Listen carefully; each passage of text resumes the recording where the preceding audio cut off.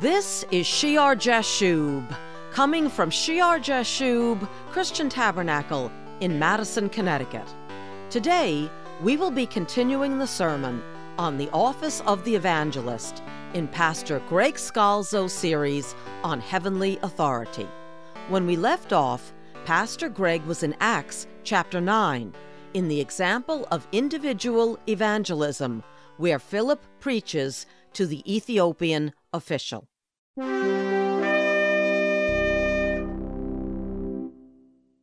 An angel has told him the Holy Spirit will give him leading. This is where I want you to go, to this man. And God is obviously telling us something here in the book of Acts about evangelism and about who should be evangelized.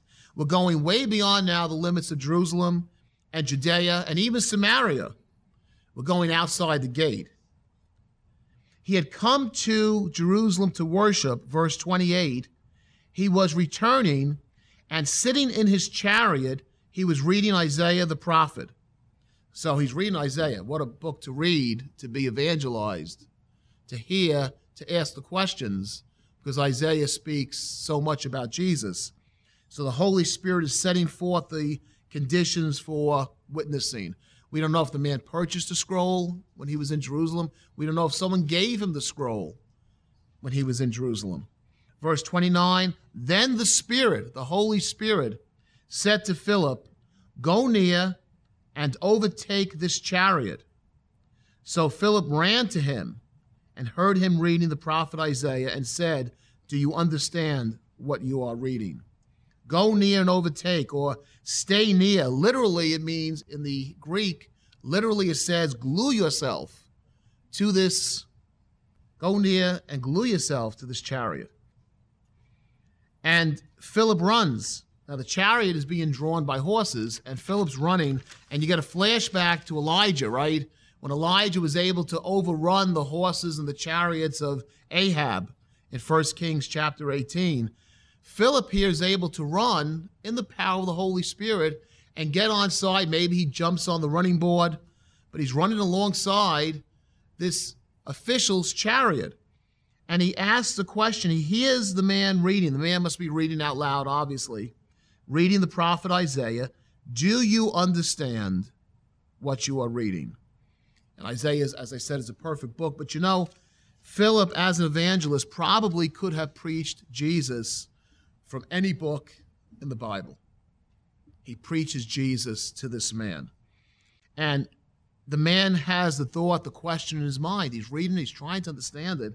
And right at the point he needs to understand, God brings Philip to him. God brings the person with the answer. How blessed it is to have the answer to those who have questions about the Bible, about life. And he invites Philip to come in.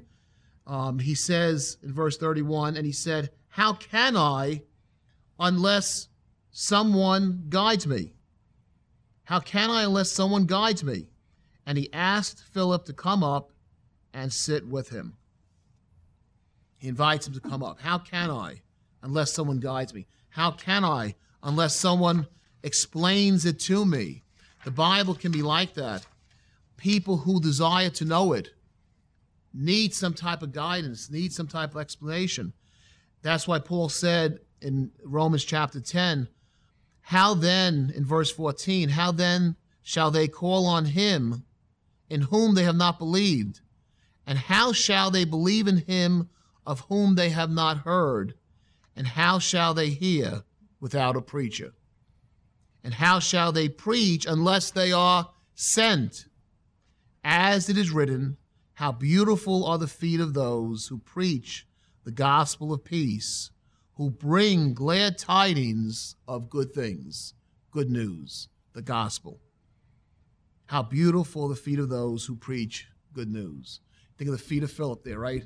Those feet running after that chariot, he's bringing to this man who is so outside of Judaism, he's bringing good news. How can they know unless they've heard? And how can they hear unless it's preached? And how can it be preached unless they are sent? And the angel and the Spirit have sent Philip to this man. How can I understand it unless someone guides me? And he asked Philip to come up and sit with him. And then verse 32 to 33, what we read here is Isaiah chapter 53, 7 to 8, as it is in the Septuagint, the Greek translation of the Old Testament, the one that Jesus read from in the synagogue. The place in the scripture which he read was this: He was led as a sheep to the slaughter, and as a lamb before its shearers is silent, so he opened not his mouth. In his humiliation, his justice was taken away. And who will declare his generation? For his life is taken from the earth. And you notice the words, same meaning, slightly different words, because it's coming from the Septuagint rather than the Hebrew Masoretic text. Okay.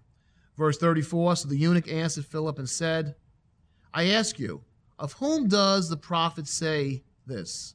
Of himself or of some other man? That's a question in Judaism today, right? Isaiah 53, very powerful, dramatic section of the Old Testament. And what did Isaiah mean? Was he speaking of himself or was he speaking of some other man?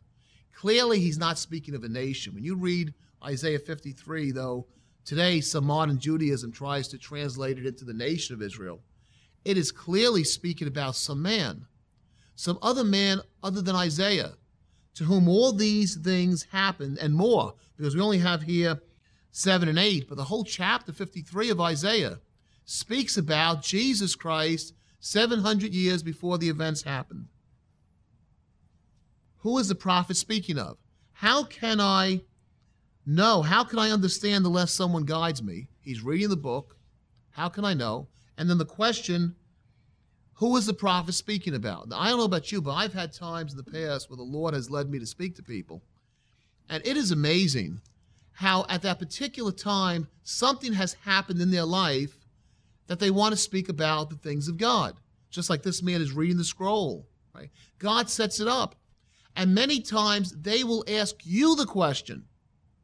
You know, we become fearful of evangelism. How do I approach it? What do I do? What do I say? Well, when the Spirit of God is in it, many times they will ask you the question.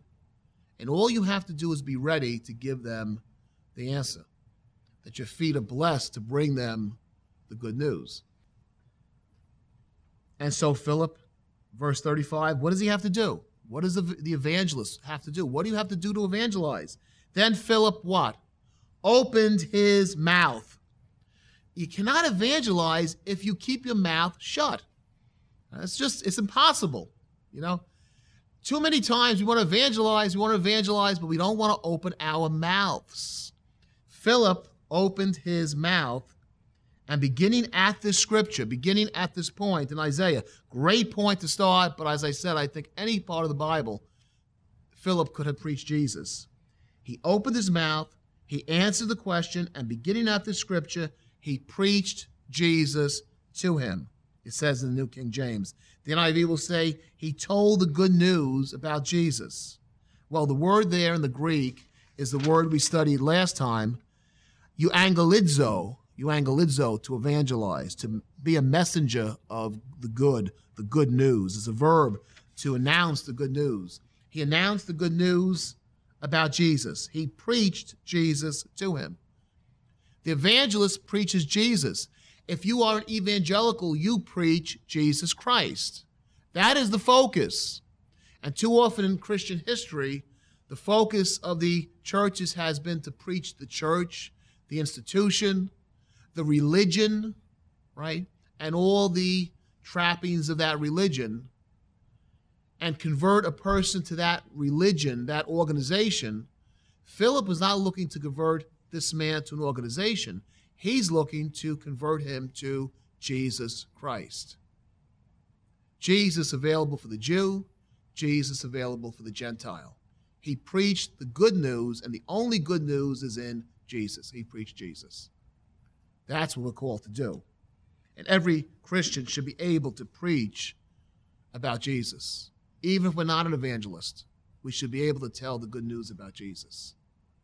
And certainly we should know Isaiah 53, especially if we have the privilege of speaking to Jewish brethren, Isaiah chapter 53 is so dramatic in showing Jesus as Messiah. Then Philip opened his mouth and, beginning at this scripture, preached the good news of Jesus to him. Verse 36, now as they went down the road, they came near to some water. You're on the desert road, the gospel comes in, and now there's water, right? Water in the desert. And the eunuch said, here is water. See, here is water. What hinders me from being baptized?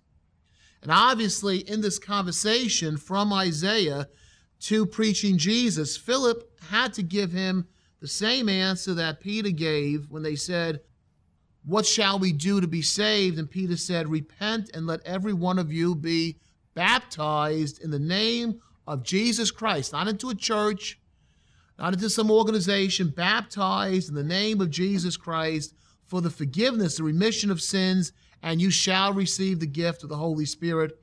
For the promise is to you and to your children and to all who are afar off, as many as the Lord our God will call. Is God calling this Ethiopian man? Yes, right. He understood from the conversation with Philip that he needed to be baptized, right? It doesn't say here that Philip talked to him. Obviously he did. How would he know it?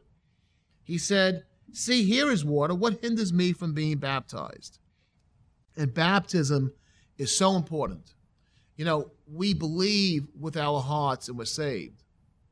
But going into the water of baptism is a declaration to the world, to the angels, to the demons, to ourselves, that we truly believe.